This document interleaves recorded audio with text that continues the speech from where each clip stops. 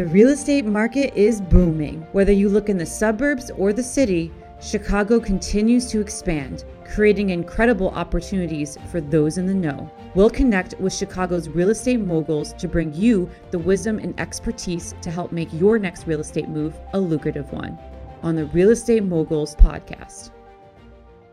How you guys doing? I'm Tony Arce. Welcome to the Real Estate Moguls podcast. Today I'm joined by Julian Levit, real estate broker with Jameson Sotheby. Julian, thanks for being here, brother. Absolutely, man. Thanks for having me. No, what a pleasure. And, getting into it, you're a young guy and you're really passionate about real estate. It's pretty inspiring. How did you get into it, and what was the motivation behind, wanting to pursue so much success early on in real estate? Yeah, it's a great question. We were living downtown, me and a couple buddies, and we were trying to make it happen. We dropped out of school, and we were following our passion in another direction with a business, and it just didn't pan out. And I was sitting there, and I was really fascinated with, real estate. Was listening to the Bigger Pockets podcast, and I thought, I think I could really do this. My dad was a broker back in the day, but really wasn't successful. And we had used a young broker to find the unit we were living in, and I just contacted him, and I was like, listen, I would love to know more about what you do, and see if I could, fit into that picture. He told me about it, and that it was an easy exam to pass if you were a good student. And I took it, and 3 months later, I was a licensed broker, passed it on my first try. And I didn't really have the passion for it right away. I was sitting in the office a lot. I'm a big believer in get there early, stay late, see what other people need help with. And, I knew my value at the time wasn't that I had experience, but I knew I had a lot of hustle. I've never been like the most talented person on the team or in the room, but I knew I could always outwork anyone in the room. That's something just my parents taught me from an early age. And I'd be in the office, and we were just doing a lot of cold calling. I remember I cold called for probably like 3 to 6 months. And you said like zero traction, like not even like one positive phone call. And I like almost fizzled out, I think, honestly. And I was like trying to do other things and like wait tables and like just try to like make it happen. And nothing was clicking. And I just found myself, coming back to real estate. And I think, the reason I did that was my family immigrated here a long time ago. And they came from the Soviet Union, and they were escaping persecution. And my whole life, like, I've always wanted to make them really proud. Like, specifically my grandparents, because I knew they gave up so much to come here. And you don't see that every day. Like, you still see, like, people, escaping and, like, seeking asylum. But there was this mass movement in the 70s, and, half my family was doing pretty well in the old country, and they just decided, it's not working out anymore. We can't bring anything with us except, maybe a suitcase. Let's go try something else, for the future. Yeah. And I remember sitting at my grandpa's 80th birthday with my entire family, and I almost teared up and bawled because I looked them in the face and I said, you guys did it.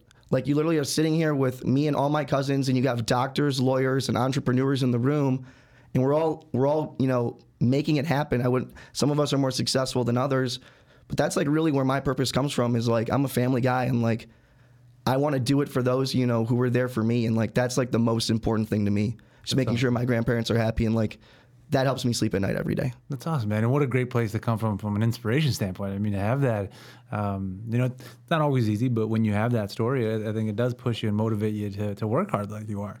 For you, like, what's been, I guess, the thing that you've had to overcome, because you had a business, right? And I think there's always something to learn from that, right? And if you don't have those valuable experiences, how can you take that into your next career? But what would the biggest takeaway that you got from that experience that you carried into what you now found success in real estate? Something I learned early on that a lot of people don't like to do is, you really need to budget your entire life. And real estate's a business where you're not going to make money in the first year. You're probably not going to make money in the second year. It took me 3 years to really, turn a profit, move out on my own, and like start my life. And I know like a lot of people listening to this, like you could be like 30, 40, you could have your kids, it's not something you can just jump all into and start making money day one. Like, that's not the expectation. This is a 5 or 10 year runway. Right. And you got to treat it like a business. Like, this isn't a hobby. This isn't like, you're like, stay at home mom who's like doing a couple deals. Like, that's just not how the business is anymore. And people want to work with a professional who does this full time, or else they either feel like they're getting taken advantage of or they're not getting the right service. So if you're not coming at it from that perspective, then I don't think you're going to be successful in this business. And it takes a long time. And for me, like, I think the biggest proponent to my like career, you could say, was finding really good mentors early and often. And I remember sitting when I was at Compass a long time ago, and I sent a mass email to every top producer in the company. And this is like my secret. I emailed probably 40 or 50 agents in the company, and I said, listen, my name's Julian Levit. I follow you guys on Instagram. I know all about you guys. I'd love an opportunity to learn from you and, just get a little bit of your time. I'll take your kids to school. I'll pick up your dogs. I'll take your dog out for the bathroom. I'll do your dry cleaning, like whatever you need. And of like the 30 or 40 emails I sent, I think I got like 4 replies. Wow. And I sat down with all those brokers, and, one of those brokers to this day is Mark Ikes, and I'll give him a shout out. He's been one of my biggest mentors to this day, and he's really guided my career. Young people in this business need someone to tell them how it is and how to be. Because if you don't know how to act and how the business works, you're never going to be successful. You're going to think you did one easy deal and that's the way to do it, but you did it the wrong way. And that's why the next 100 deals aren't working for you. And you're never going to be able to figure that out if you don't have the right coaching staff in your corner. I always compare this to like making shoes or like any kind of apprenticeship business where you need to be an apprentice. You need to learn. Like you're not just going to come out the gate, pass the exam. None of that stuff matters really. Like you don't really use a lot of it. Like you got to make sure like you're in compliance and like license law, but the minutia in this business is, what we're doing on our phones, what we're saying to the clients, and, how we're problem solving, because that's really all we are, is professional problem solvers. The more problems I can solve every day, the more business I'm going to be able to do, and the more money I'll be able to make eventually. For sure. And when you first started, you mentioned Compass, right? That's where you hung your license when you first got started in the industry, but you made your move over to Jameson's. What was the impetus behind that? And talk to me about the dynamic that you're in now with your team. Without airing out too much dirty laundry, at the end of the day, the old team I was on was just growing exponentially at their own rate and just didn't have enough time and energy to focus on me and my growing business. And, you have to be your own cheerleader. So it's like, right. And you have to be your own voice. So it's like, if they're not going to, if you're on a team or you're in an organization or wherever and no one's giving you the attention you need and you're requesting it, it's up to you ultimately to go find somewhere else where you're going to get what you need. So for me, my main thing was I wanted to go join a high production team with a low number of team members so I can get maximum amount of attention. That was like the 3 keys for me. So if I was looking at a team with like 12, 15, 10 members, even like 5 or 8, I was a little turned off because I was like, I'm splitting the mentor's time with everyone. I want to be in the car with them driving around going to listing appointments. I'm not trying to do the Monday meeting and then never see them again. Right. Like I could do that anywhere. So like you really got to get really clear on what you want. And that's how you're ultimately going to get to where you go. And I think, a lot of that goes back to just purpose and like why you do what you do every day. Because this business, a lot of people burn out and they get really tired. And like, that's why most people don't make it past, year 2. Yeah. It takes time. And now tell me about the team. The team's small right now. It's I got my team lead, partner, mentor, big brother, Ryan Grover. Give him a big shout out. I came and worked with him. I had a little bit of an attitude. I had a little bit of a chip on my shoulder. I was a young guy. And he basically sat me down and just told me that this isn't going to fly. I'm not going to deal with your crap. Wow. And you're going to do things my way or it's not going to work. And it was probably exactly what I needed to hear. And he went from taking me from not even being able to make a single sales call, talk to a single seller, talk about the market or comps, to basically I can have that entire conversation on my own and he just sits there and looks pretty. And I'm sure he has value to add. He always does. But that's what it's all about getting around the right people and getting the right amount of attention. Is like we practice and he pounded in the right information into me in the right way to deliver it. You could say the same thing 100 different ways, but if you don't deliver the message the right way to the listener in the way they need to hear it, you're never going to close that sale. For sure. Never going to close that sale. And a big thing for me was going from selling to advising. It's like we're bringing the value and the expertise on how to advise you to go about this process. I'm not selling myself. Like maybe I like that first phone call, it needs to be a nice phone call. It needs to happen the right way. But at the end of the day, the numbers speak for themselves. We speak for ourselves. We know what value we bring to the table. And if it's not a good move for us or we're not meeting eye to eye with the client, there's no reason to do the deal. Right. A lot of agents get hung up on saying yes to everything because they're new and they just want to get experience. But sometimes, that's just having a headache client or doing the wrong deal could really put a bad taste in your mouth. And for some people, it actually gets them out of the business. And hinder you from just succeeding on other deals, right? Or when you're focused on one thing that's taking your energy, right? You're not putting it into things that are more productive. So, and where do you develop all this from? Because for being a young guy, it seems like you're coming with a lot of wisdom. And I'm assuming you're reading stuff, you're listening to stuff. What are those things that you're, taking in to help you see things from a different lens from when it seems like when even just recently when you joined, Sotheby's, but yeah, you've gone through some maturity. Sure. We can unpack that. So I'd say I had to grow up early at an early age. Just to get a little personal, drugs and alcohol plagued my family for a long time, and we're past that. And for a lot of people, that's kind of a sink or swim thing. You could turn that into a pro and, have that fuel your fire to be better and, to make more of an impact and not to repeat that process. Or you can take that as a negative and, just be another person in the chain who's continuing to do the same thing to people in your life. And I just chose not to do that. And, I played football my entire life. And I've talked about this before on my Instagram, but, I never started a day on varsity. And I played football my entire life. And, that doesn't matter to me, but it didn't back then. But now looking back at it, it really didn't because of all the experience I got mentally and, from my coaches. The one thing he always used to tell me was never feel sorry for yourself and to stop feeling sorry for yourself. And that resonated with me because, for a long time, like that's what I always did. I felt sorry for myself. I was like, damn, I'm in a crappy position. Like, I don't like the cards that I was dealt. This isn't working out for me. But I always knew I had something special, and I knew I always had something about me that was different from everyone else.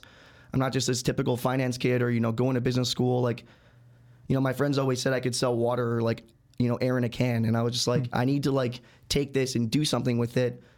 And there's a problem with the educational process with kids like me is, like, kids like Gary Vee and all these guys, whereas, like, school isn't, like, the fit for them, but there is something that they can do. And it's all about finding that. And we live in a society where, kids can't try enough things for some reason. Like, I don't know if they're scared to or they don't have enough opportunity to try things, but I was always trying different things. I've worked more jobs than I can count. I've done everything. I've taken out garbage. I've waited tables. I've done the host. I've done the dishwasher in the back. I have respect for every single person in those chains because I've worked all those jobs. And, I've found the meaning of value to it. But what changed for me, honestly, was purpose and passion. And, by being able to, like, unlock that purpose and, figuring out, like, what I want to do to make myself happy and in turn make my family happy was a big push for me. And I never thought real estate would turn into this passion. I honestly thought it would be maybe like a sidecar just to, like, get me into investing and I would just become an investor, which sounds like, that's never going to happen just like that. Everyone thinks that's going to work. And I just fell in love with people. I just think I really loved interacting. Like, I'll have a really cruddy day and, like, I'll get in the car and, like, I'll go meet a client and, like, we'll just hit it off and I'll just be like, oh, I'm feeling a lot better right now. And, like, maybe I get my energy from, other people, or maybe I just really do love the business.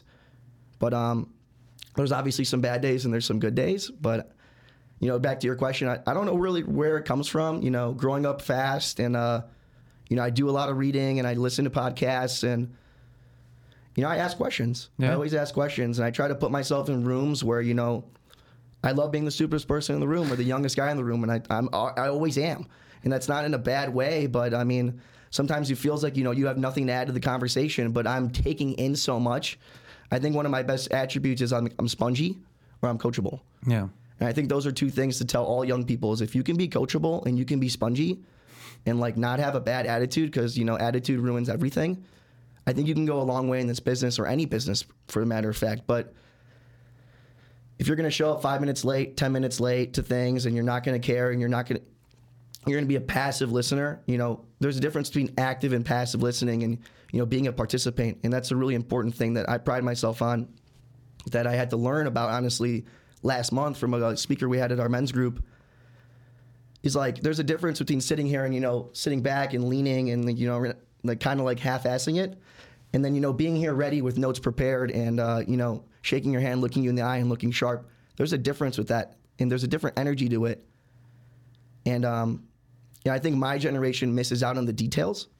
I think that's a really big thing that, like, young kids lack is, like, they're moving too quick. They want to, skip the chapter and finish the book when they haven't even read the page. And I think that's a big thing for me is, like, trying to slow down and, enjoy the journey, trust the process. I think those are big things. All great analogies, and honestly, you're very intentional about it. And it seems like you said here's what I want, and yeah, the humility of it. One of the things I wanted to ask you about too was just you had mentioned earlier about overcoming age, right? That people look at you, there's kind of this prejudice, and people always have to overcome prejudices, Sure. right? I mean, judging a book by its cover, there's a reason there's an expression for it, right? So what has been for you, has that been kind of like the inspiration or the motivation behind being so well versed and just having everything together, because you almost feel like you don't have that luxury of screwing up at all? Well, it's like, you got to read the room. And I think that's something that, I like to do well, is like when you're the young guy in the room, you have to come correct. That's why I always dress, I dress to the T's, and I've always done that. And, you got to be well spoken, and it's better to say nothing than try to talk and act like you know everything. Because then you're just kind of look like a jackass. Pardon my French. Being the young guy in the room, there's a lot to offer, and people see you and they might even get intimidated because they're like, wow, I'm 45 and this kid's 21 and he's in the same room as me doing the same exact thing. Like, I wish I was that young. And they start getting all negative, and that's fine.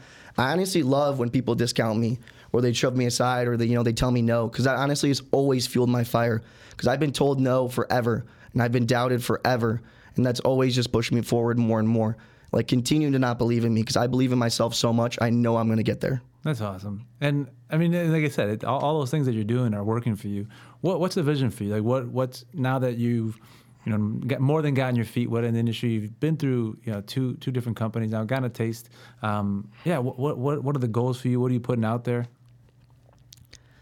We got a lot cooking. I say, we're really trying to lean into multifamily sales. I think that's like our bread and butter, just because our value add, and most commercial brokers don't offer this, is, we do residential leasing. So we'll help you buy the building, sell the building, whatever you want to do. But we're not going to throw you to the dogs. We're not going to have another team come in and lease out your units. We're going to underwrite the deal. We're going to tell you exactly the numbers we think we can get for you conservatively, and then we're going to go out and execute. And a lot of brokers won't do that. We're a one-stop shop. We have a management anchor, and a lot of investors don't get into investing because they don't have all these connections, and they're too scared or nervous. Excuse me. Oh my God. That's that mineral water. It's something coming up. Yeah. And a lot of brokers just don't have the team to sell to the client. And it's like, a client wants to have like a smooth experience. They don't want to think a lot. So if like you bring everything to the table and make it a one-stop shop, it's a no-brainer. And that's kind of what we do with our multifamily part of the business. But the reason, honestly, I like Sotheby's a lot is because we have a huge luxury anchor to our team. We just listed with a big broker in our office, single-family home in River North. It's right around 4.7. And, we're really excited to, get that listing live. And, it's been on the market for a little bit. And it's not something we're willing to give up right now. It's a big share to our business, and we really appreciate doing those deals, because the reason people contact us about it is because of our white glove approach.